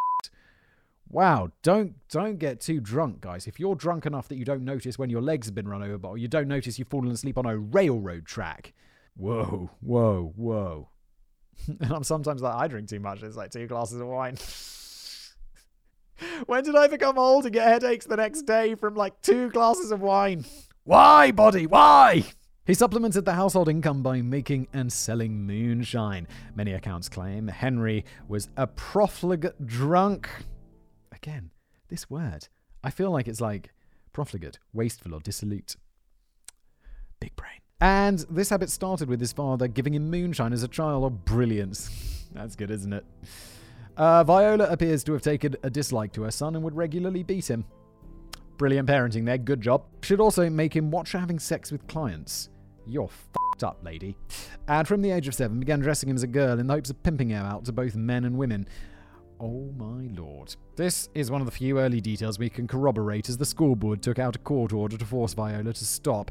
When he was 8, he got into a fight with one of his brothers who cut his eye with a knife. Viola's neglect led to the wounds becoming infected, and the eye was replaced with a prosthetic. That same year, Viola called him over to watch her having sex, and when he didn't respond, she became so incensed that she hit him in the back of the head with a plank, knocking him unconscious. Records are sketchy, but Henry seems to have been comatose for a period of days, first in the chicken coop that was his bedroom, and then later in hospital. Yeah, that probably didn't do him any good for his later, murderous, confessing craziness. In 1949, when Henry was 13, his father either ran away from the house or simply got drunk and fell asleep in a snowdrift, causing a fatal case of pneumonia. Henry couldn't cope with being the sole target of Viola's wrath, and he ran away the following year, hitchhiking his way to Lynchburg in 1951, where he claims he raped and killed a 17-year-old girl, Laura Burnsley, who matches his description, did go missing in Lynchburg, but a body was never found, so it's not clear if she was ever even murdered. Lucas later recanted this confession, and while it makes a neat victim zero story, it may have never actually happened. Around this time, he went to reformatory school where his IQ was tested, returning a result in the 70s, which is very low. And if you're in the 70s and you've killed hundreds of people, I'm just going to say you're probably going to get caught, because you're just not bright enough to get away with it. 70s is very low. That's on the edge of mentally disabled. He seems to have fallen in with a local gang and taken to breaking and entering. In 1954, aged 17, he was convicted of 2 counts of burglary and sentenced to 6 years of Virginia State Prison. He has alternately described this period as one of the happiest in his life, saying he had a bed and regular hot meals for the first time, and as a living hell where he was repeatedly raped. It seems that Lucas was bisexual and had a series of consensual relationships with inmates. His sexuality appears to have been a source of inner conflict, as he offered wildly contradictory accounts of his sexual encounters with men, either denying they ever happened, saying he enjoyed them, or claiming they were non-consensual. It's worth noting his denials ramped up after his prison conversion to Christianity. In 1957, of course it did. In 1957, Lucas and a few others escaped from a road gang, but he was quickly recaptured and served another 2 years before being released on parole. Upon release, he went to Tecumseh, Michigan to live with his older sister Carol, and he got engaged to a girl that had been corresponding with. Viola got wind of this and came to Michigan for a visit. Oh my god, I'd be like, please don't visit me, you crazy old bag. By now in her 70s, she wasn't earning like she used to. Yeah, she wasn't. So decided to force Henry to return to Blacksburg to take care of her. Henry wasn't exactly in love with this idea and he refused. They went to a bar to hash it out, got drunk, and when they got back to Carol's place, Viola began beating him with a broomstick. According to Henry, he lashed out in self-defense and hit her in the neck, not realizing he was holding a knife. Wow, that's going to be really tricky, especially as you're on parole, mate. Henry stole a car, oh god, you're going back to prison, and fled towards Blacksburg before, thinking better of his plan, tried to hitchhike his way back to Michigan. On the way, he was picked up by the highway patrol and charged with his mother's murder. Oh yeah, my god, this episode's so long, I totally forget that he actually murdered his mum. The court rejected his plea of self-defense and he was sentenced to 20 to 40 years. He served 10, being released in 1917. That seems quite light for an American murder case, or a murder case anywhere, to be honest. Almost immediately, he was arrested for attempting to abduct 2 teenage girls and locked up again, being finally released on the 22nd of August, 1975. From here, he headed by plane and automobile to Maryland, where his half-sister, Almeda Kisser, maybe, lived. He met up with her on the 23rd or 24th, which is important as he's supposed to have killed Deborah Sue Agnew Williamson 1,600 miles away on the 24th of August. On the 5th of December 1975, Henry married Betty Crawford, the widow of one of his nephews in Elkton, Maryland. Multiple members of the family attended the wedding, which isn't surprising as he was marrying a family member. That makes it sound incestuous, but she was a family member by marriage, right? Yes, okay. They spent the night in Chatham, where another of his nieces had a place. This is the day he supposedly murdered 19-year-old Linda Bycler, stabbing her 19 times with a kitchen knife in Lancaster, 72 miles away from Elkton and over 40 miles from Chatham or Oxford. Oh my god, this guy's basic. All of these, except I don't know Elkton, but Oxford, Chatham, Lancaster, these are all places in the UK. Which isn't exactly surprising. I know there's lots of places named after, but it's interesting to see so many in one sentence that's an American script. I guess it's possible that Henry got married, drove his family interstate, and then took a 2-hour round trip to Killowen without anyone noticing, but it does seem a little bit doubtful. Yeah, it does, doesn't it? During his time as a married man, Henry lived in trailer parks and hitchhiked around looking for work and selling scrap metal. He did work a few jobs, most of which didn't last more than a week, and eventually his family gave up giving him new ones. He did travel, but nowhere near as much as he claimed. When questioned, Henry's extended family said he was rarely gone for more than a day, apart from a couple of random week-long work trips that he took either to find work or to pursue some harebrained scheme or another. This is important as the pattern of life described by his cohabitants doesn't match in any way to the one described in his confessions. This relatively settled period didn't have long to run, however, as Henry began sexually abusing his prepubescent stepdaughters. Oh, Jesus. Just before he got married to Betty, his half-sister Almeda spotted blood on their underwear and confronted him about it. Lucas, according to Almeda, asked if she wanted to leave him. She said she didn't have to unless he was abusing her granddaughters. What the f*** is going on? That's some up right there. The next day, he stole her husband Wade's truck and hit the road, never to return. Probably for the best for all the people you left. I'll be like, oh, thank God. Thank he's left. Yes. Party. Really subdued, depressed party. Otis Toole was born in Jackson, Florida in 1947. Do you think it's Jacksonville? I know there's a Jacksonville in Florida. I guess there's also a Jackson in Florida. How creative. His parents were abusive alcoholics, and it seems that from a very young age, Otis was forced into sexual activities with relatives and family friends. Yeah, that's a brilliant way to not screw up your children there, isn't it? I wonder why he ended up the way he did. He also claims he was sexually assaulted by his elder sister before the age of 10, realized he was gay around the time he was 12, and became a male prostitute by the age of 14. Brilliant stuff here. Really on the route to a successful, productive life. Otis said that his grandmother was a Satanist who would involve him in satanic rituals, which is, well, highly dubious. He also tells a story of being dressed as a girl by his mother and pimped out to said family friends. It wasn't uncommon in the mid-20th century in some parts of the US for parents to dress young boys as girls. Ernest Hemingway is probably the most famous example. That is weird. Why would they do that? I don't get it. In the US, gendered kids' clothing became the norm around 1920, but there were pockets of the country that were way behind the times. Well, there we go. I didn't even realize that. Like, we didn't care about how children dressed, like as boys or girls, until the 1920s. That's kind of fascinating. I didn't know that. And as an internet fact boy, I'd kind of thought that I would know that. Someone will probably point out that I've made a video about this and I've just forgotten. Small brain. With Lucas and possibly Toole, there seems to have been a sexual motive, but this is one of the many instances in which one man's story may be bleeding into the others. In the case of Lucas, there's photographic evidence of his being got up in a dress and ringlets, but not so with Toole. It's possible, though, that these two bonded over very similar life stories, and that all of it's true. It certainly was verified by Furzel's investigations that both Toole and Lucas were subjected to horrific neglect and abuse, and it seems beyond question Otis was sexually abused throughout his youth. At any rate, Otis led a peripatetic life, drifting through the southwest of America, panhandling and selling his body. He claims to have killed a traveling salesman who propositioned him for sex by running him over with his car at the age of 14. Holy shit, they get started young, these killers. Allegedly, probably not, who knows. Otis was suspected of several murders of men and women throughout the 70s, and he was a known pyromaniac, experiencing sexual arousal from lighting fires. Is that what pyromania is? I thought pyromania was just people who like setting fires. Do you have to experience sexual... Because I always I quite like making fires. Like, don't get any ideas. I'm not going to burn down any buildings. But when I go camping, it's like, let's make a big fire! Yeehaw! Oh, pyromaniac arsonist. Okay, I've been describing myself wrong. I just thought a pyromaniac was someone who loves fires. I'm definitely not an arsonist. Don't get any ideas. Especially when he thought he might be burning people. Oh my god, no, I don't have that. I just like to burn wood like a normal person. Yes, I'm having a little glass of wine. I'm at the office very late today. And, well, it's late, so I'm having a glass of wine. Okay. I had coffee earlier. It's later in the day. I think this is the first time I've ever made a video while drinking. I've definitely had drinks sarcastically before. Like, I've had like a bottle of whiskey that was filled with like tea as a joke. But this first time. Fascinating.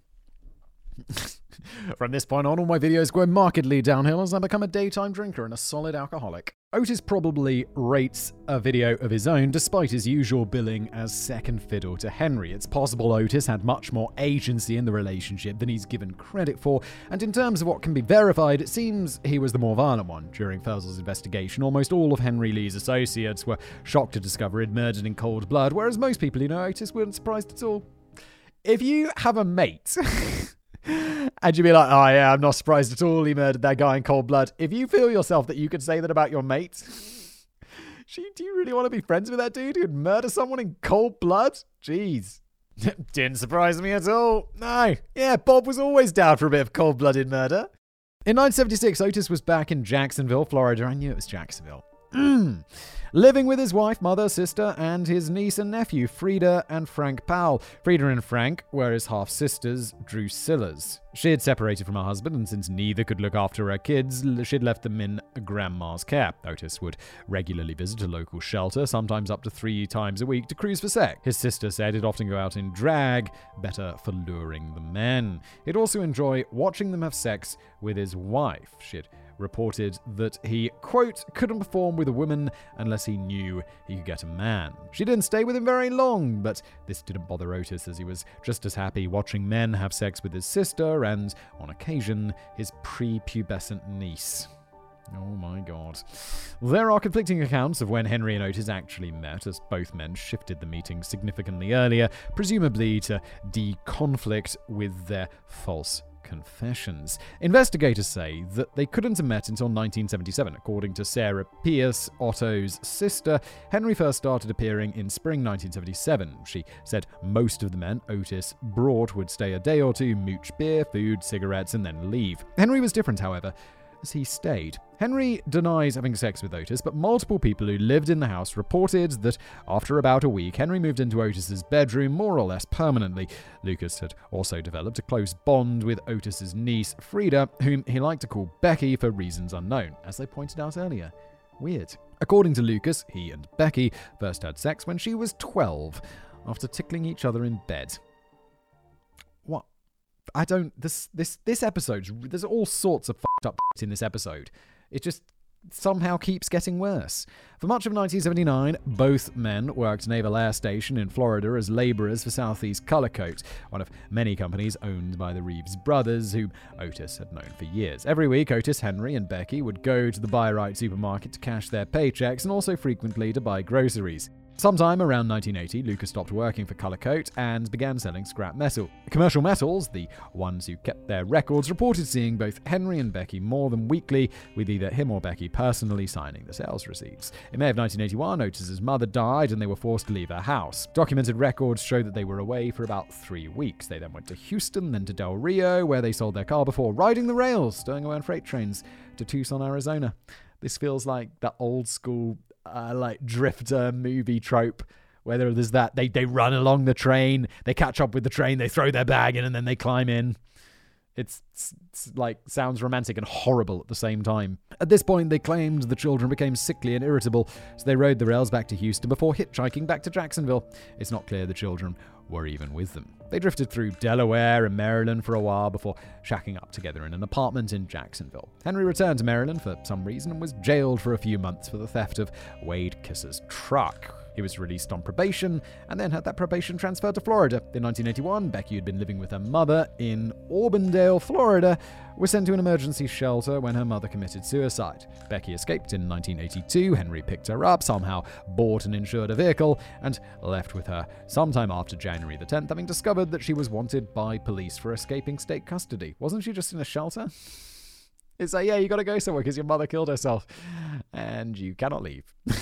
This is where Otis and Henry finally separated, with Otis remaining in Jacksonville and fuming about Henry running off with his niece. Otis and his wife went to California to look for work, got into a car accident which hospitalized Otis, and then separated, with Otis's wife returning to Jacksonville while he stayed on, apparently working for a fencing company. For all of this period, they were supposedly killing dozens of people in multiple states. Honestly, it sounds like they were quite busy, doesn't it? And they were showing up places where they were recognized and documented.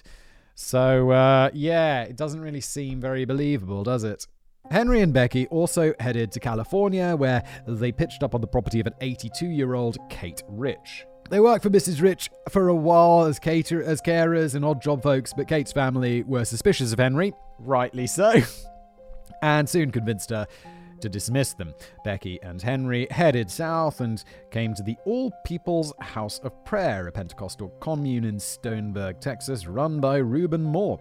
Reuben was in the roofing business, and as the founding member of the commune, he was in the business of saving waifs and strays. When Becky and Henry arrived, they claimed they were married. Reuben gave Henry a roofing job, and he and Becky stayed in the commune. Henry says he was happiest here. He had work and Becky, and he got along with Reuben and most of the others. Unfortunately, Becky didn't like their new situation, and they began arguing as she wanted to return to Florida and Lucas couldn't. He'd violated probation in Florida and had also transported Becky, a minor, across state lines. Oh yeah, all this time she's a child. Oh God.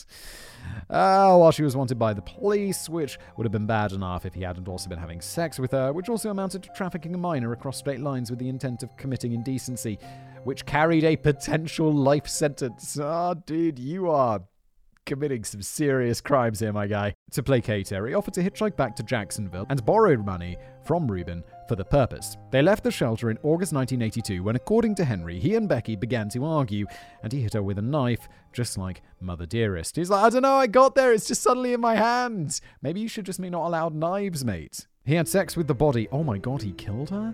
He had sex with her body, claiming it was the best sex he'd ever had with her, before dismembering and disposing of it. Oh my God. He returned with a story that Becky had run off with a truck driver. The locals, especially Sheriff Conway, were suspicious. Good. And he was questioned and held multiple times. The local school superintendent had kicked him off a work site on the grounds that a murder suspect shouldn't be that close to children. No shit. Or perhaps he thought anyone like Henry shouldn't be anywhere near children for any reason. Also true. Henry declared on multiple occasions that he would find Becky, bring her back, and clear his name. Once he even convinced Kate Rich to join him in looking for her. Kate had liked Becky and was one of the loudest voices in suspecting Henry of foul play. He took Kate for a drive, stabbed her in the heart, violated and dumped the corpse, and then returned a little while later to burn it in his wood stove. Oh my God. Why, if you're the person who thinks he's murdered his underage girlfriend, wife, victim, Why the would you get in a car and go looking with him? Especially when you suspect him of being super weird and of murdering someone. You're insane, Kate. With the finger of suspicion now pointing at him for both Kate and Becky, he claimed that some criminal acquaintances had kidnapped them and that he would drive out to where they were being held and recover them. He bought an old Pontiac and told Ruben he was leaving to get them. Over this period, Lucas had wandered around the country several times, hitchhiking to Maryland, where he was briefly jailed for parole violations and somehow acquired a .22 caliber pistol. It wasn't unusual for him to take a week-long trip and call Ruben to borrow money to get back. It seems Lucas was punctual in paying most of his debts. He drove the Pontiac to New Mexico and called Ruben Collect to tell him that he had Kate Rich and Becky Powell with him. He called again from San John to say that the car had broken down and asked for a lift. Ruben, who by this time was as suspicious of Henry as anyone else, consulted with Sheriff Conway and then drove out to get them. Sheriff Conway was not a good man to consult. Sheriff Conway should have been like, Ruben, what the f*** are you doing? Stay the f*** home. I'm going to go out there with a gun and some other dudes, and we're going to sort this out, because Ruben, you would get murdered. But oh no. Off Ruben goes on his adventure, and let's see how that goes. When he got there, he found Lucas in tears, claiming his criminal friend, a man named Jack Smart, had re-kidnapped the two women. Ruben suggested he call Sheriff Conway as a bluff to get Lucas to confess to whatever he'd done, but to Ruben's surprise, Lucas made the call. It was while he was being interviewed that Ruben agreed to swear a statement about Henry Lee's possession of the .22 pistol, which allowed the sheriff to lock up the suspect and question him. And as we heard at the top of the piece, they held him 4 to 5 days before Henry started his confessions. Oh my God, Ruben survived. That's so nice. I was like, he's definitely going to get stabbed in the heart and violated. Oh, I'm pleased you survived, Ruben. Wrap up. Both Henry Lee Lucas and Otis Toole died in prison. Henry of heart failure in 2001 and Otis of liver failure in 1996. Henry was convicted of 11 murders, and for all we know, he may have committed some of them. Texas Ranger Glenn Elliott says he sometimes caught Henry trying to confess to murders he didn't commit, but was convinced on at least one occasion that Henry was the actual killer. Otis Toole was convicted of 6 murders, 2 of which he almost certainly did commit, but in the case of Adam Walsh, he died when he was in the process of being indicted, and somehow police lost crucial evidence, so that case remains unsolved. As pointed out earlier, however, most people, including the boy's father, believed he did it. Otis's 6 death sentences were commuted to life on appeal. The best estimates of Henry's real body count are anywhere between 3 and 12 murders, with a question mark over Otis. And this is probably the best we're ever going to get. As the years went on, the Rangers, the task force, and a bunch of different local and state police forces were pilloried in the press, but this curiously didn't last as long as the inexplicable belief in the pair's false confessions. Yeah, because it's not as interesting, and there's a news cycle, and everything's like, go, go, go. And this is just not as clickable. It's like, yeah, biggest murderer ever. Clickable. Biggest murder ever. It turns out not to be biggest murderer ever. It's not that clickable. It's just not. Sadly. That's, corrections at the bottom of page 11 sort of thing, isn't it? Both Henry and Otis were subject to even more media attention after the stunning incompetence of the police in general and the task force in particular was revealed. And of course, the key question was why on earth they confessed to all those crimes. Henry's given multiple answers over the years, including saying that he did some or all of them, but what he said most consistently is that he was out to, quote, destroy Texas law enforcement. Otis kind of did. Kind of did. Pretty embarrassing situation here, boys. Otis has given a dizzying number of reasons, one of which was that he was confessing in the hopes of getting transferred to the same prison as Henry so he could kill him. What a lovely thing to say. Well, they're not going to do that if you're like, why do you want to get transferred, murder? I want to go murder my mate. We're not mates anymore. What is clear is that a big part of why Henry confessed was to improve his life in prison, to get special food and privileges, and it seems to me, to please the people around him. Both of these men had IQs in the low to mid-70s, though in Otis's case he was probably underrated as his tests didn't account for dyslexia and other difficulties, and he does come across as more intelligent, though the less sane of the two. The whole case was summed up best, in my opinion, by Jim Schutz, a veteran reporter and scourge of City Hall, when he opines that the Rangers had attempted to paint Henry Lucas as a monster and a killing machine hiding behind the appearance of, quote, a gap-toothed idiot. And it was only when ordinary citizens, some journalists, and a high-minded DA decided to probe the case that the truth came out, that it was actually a gap-toothed idiot posing as a monster. Schultz essentially captures what happens here.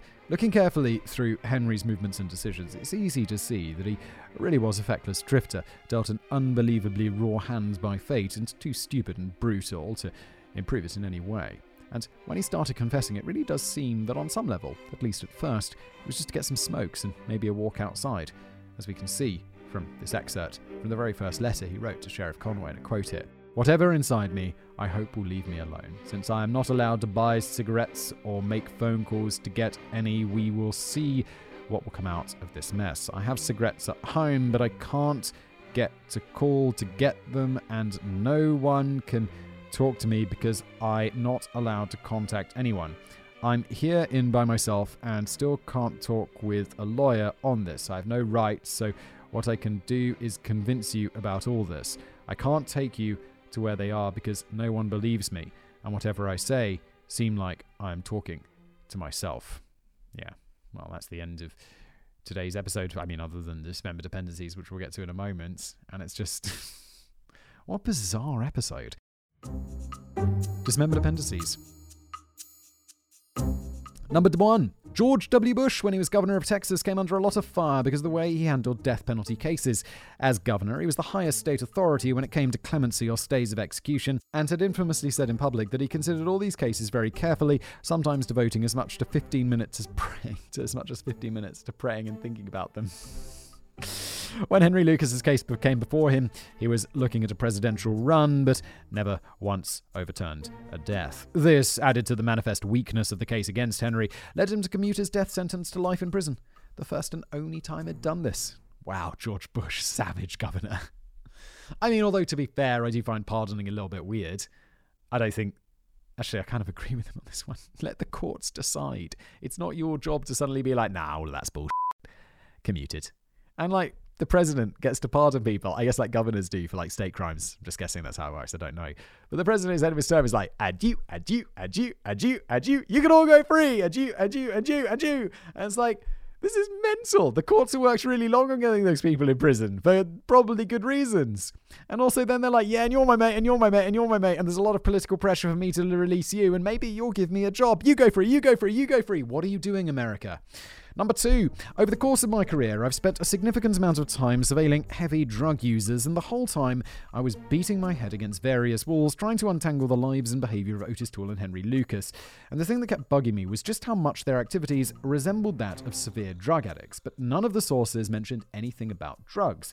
Plenty about booze, but no drugs. And this for a pair of drifters moping around the USA in the 1970s. Finally, I found a single reference to their drugs problem in the judge's opinion on Henry's 1989 appeal. I guess all the murder and whatnot pushed the narcotics off the map. Yeah, but it's important context, isn't it? Number 3, there's been quite a bit of speculation about the sanity of Henry Lee Lucas, with various experts both diagnosing him as a schizophreniac, while others deny this and claim he has a sociopathic disorder. It seems this is still hotly debated to this day, and since he's long dead, it's unlikely that we'll ever know for sure. People carrying on with that debate. Doesn't matter anymore, he's dead. Number 4, the Salazar Key murders, the ones which set Vic Ferzl off on his costly quest, were subsequently solved by DNA evidence. Needless to say, the killer was not Henry Lee Lucas, but one Benny Tierina, who was stopped for drink driving in 2007 and submitted a DNA sample. Whoopsie doodle. You don't want to be doing that. You need to fight that if you've been murdering. He's currently doing 40 years for both Rita and Kevin's murders. Excellent. Number 5, Henry Lucas owned a total of 2 firearms in his life. One 32 rimfire, obtained mysteriously on a random road trip with a stranger, and one 22 caliber pistol that he acquired later. Henry could never afford ammunition for either of them, and despite the fact that many of the murders he confessed to involved shooting deaths, neither a weapon was ever linked to any of the crimes, probably because he couldn't afford the ammunition. Ammunition's surprisingly expensive. I realized, I don't know why I was looking it up, but I was like, how much is a bullet for a gun? I don't own a gun. I wasn't looking to buy a bullet. I was just curious. There was a reason I was looking at this. And it was like the equivalent like 50, 60 cents or whatever. I'm like, Jesus Christ, for each shot? You go to the firing range, you go bang, bang, bang, bang, bang. That's an expensive hobby. Maybe it was slightly cheaper than that, but it still felt quite expensive. And nor was he ever thought to have owned any other firearms. Fascinating. Number 6, Samuel Little, who confessed to 93 murders between 2018 and his death in 2020, is often mentioned in conjunction with Henry Lee Lucas. Like Lucas, Little claims his mother was a prostitute and that he travelled the country killing women. Like Lucas, he provided drawings of the women he'd murdered. He also made his first confession to a Texas Ranger. Unlike Lucas, 60 of the 93 murders have been confirmed. Oh my lord. The timescale of 93 murders over 35 years is plausible, and there's actual evidence, other than his confession, linking him to many of the killings. Oh my god, Samuel Little, you are definitely going to be on this show in the future, you psycho. Number 7. While Henry was on death row, a woman came forward claiming to be Becky Powell, which chimed in with his later denials that it ever killed her. It turned out to be Phyllis Wilcox, a notorious superfan of serial killers who'd visited Henry to cook up a plan to help him in his case. You fucking psycho. Why are you up to that? Number 8. Some of the crimes Henry confessed to have since been solved mostly through DNA. There are myriad others which are still officially closed, however, and victims' families have been petitioning to reopen these investigations. I can't believe they're not open. Or at least, like cold cases or whatever. They've made little progress, as there's a hell of a lot of cases. It makes all the agencies involved look like fools again, and thanks to being closed decades ago, they're very old. Having said all of that, though, it's clearly the right thing to do. Yes. So, if you come across an affected family petitioning online or protesting in person, perhaps consider lending your support, as they surely deserve the justice promised and denied to them by the Henry Lee Lucas Task Force and every cop who used it as a handy way to balance their murder books. Yes. And that is where we end this very, very lengthy episode today. Thank you, Chris. At the beginning, I promoted something that Chris is doing, which was so long ago, I've forgotten. It's not. It's a writing thing for a cancer charity. There is a link to it below. Check it out. Thank you, Chris. Also, if you enjoyed this show, give it a like, give it a subscribe. If you're listening as a podcast, a review would be amazing. Thank you. And I'll see you next time.